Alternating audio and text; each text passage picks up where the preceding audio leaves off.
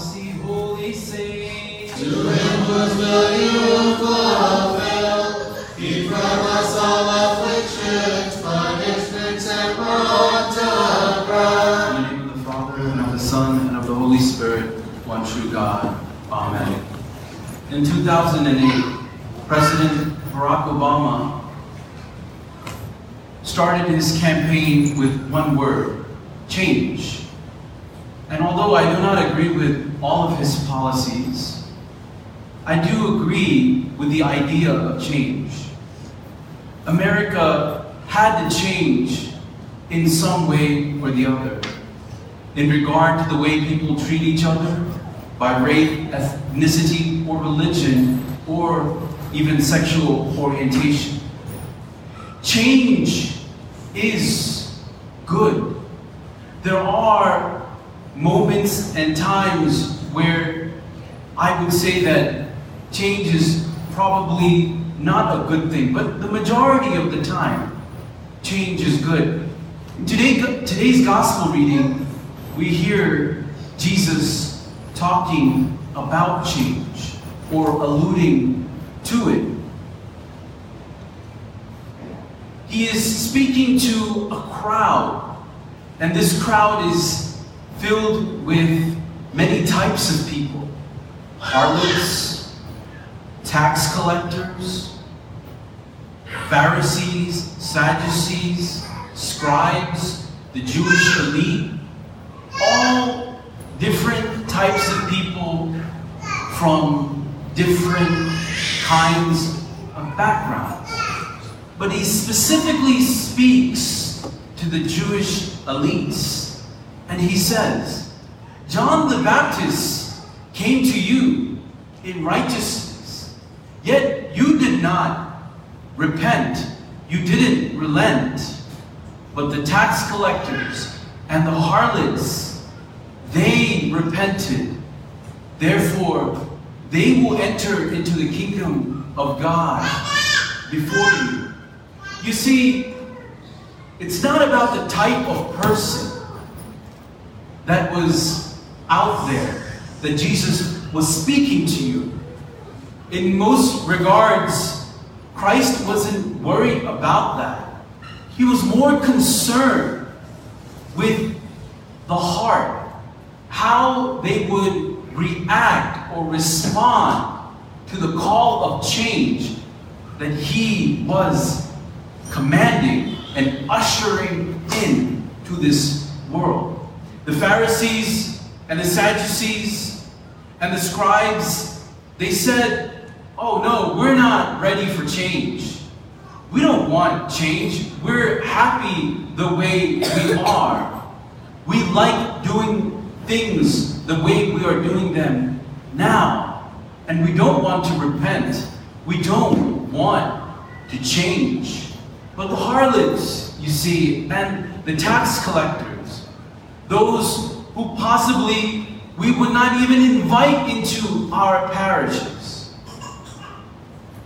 But one thing I must say, let us always be inviting to everyone and all types of people into this parish. But in a general sense, such people are not held to high esteem. We don't want to welcome them. But here, they are the ones that responded to the call of change.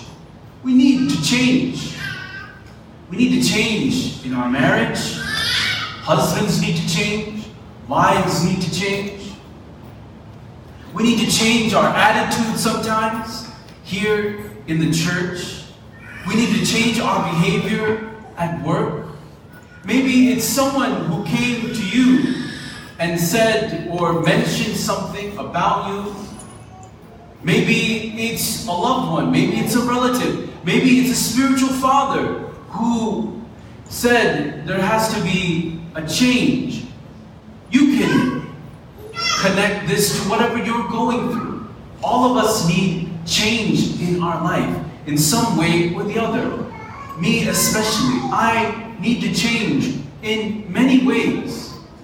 And I have changed in many ways. I stand before you as a changed man, as a man who is attempting to change every single day and trying to change for God and for all of you. You see, there are two specific qualities that a person who is willing to change has. That person always evaluates his life at specific times throughout the year. An evaluation is necessary in our life. We might have someone tell us about our attitude, our behavior, the way we think, or the way we even talk. At that moment, don't react. Think about it and say, yes, is he talking about something that I need to change in my life? Rather than reacting and just saying, well, you don't know what you're talking about. You don't know me. By the way, you didn't change. Why do you want me to change? No. Think for a moment and ask yourself, is he telling the right thing for me at this time? Don't worry about that person. Listen, worry about yourself. And all of these things will come together in the right time, in the right place. So an evaluation is necessary. Where do I need to change? And how can I change? And secondly is the person who is open to change isn't offended very often. In fact, he might never be offended. We might think, who is this person coming and telling me?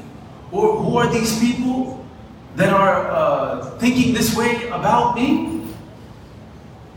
Rather than getting offended and being in a position of frustration, being in a position of anger, be open-minded and think about how you can change rather than bringing on an offense to yourself. So don't be offended. Rejoice. Be happy. Be joyful.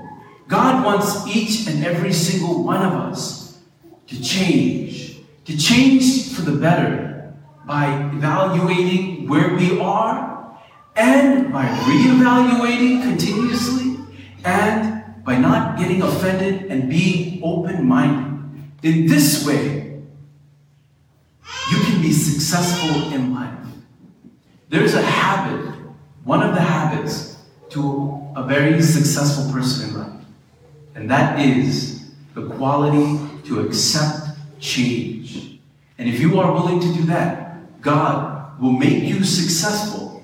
He'll make your dreams come true, and He'll make your life prosper in all different areas. Let's bow our heads in a word of prayer. Lord, we come to you right now, and we ask that you put into us a seed of change for the better. In many ways, we are not willing to open our eyes and to think differently, to think more clearly. We are stuck in our own ways. And Lord, we ask that you open our hearts to reevaluate ourselves, not to be offended, but by what other people say or think. Help us to look at our own attitude, our sinful nature, our behavior, the different areas of our life: marriage, work, church, family relationships, whatever they may be. Lord, we ask that you bring us to a positive change so that we might grow in love and faithfulness toward you and toward our brothers and sisters. In Jesus' name we pray. Amen. As the Father his children love, hallelujah.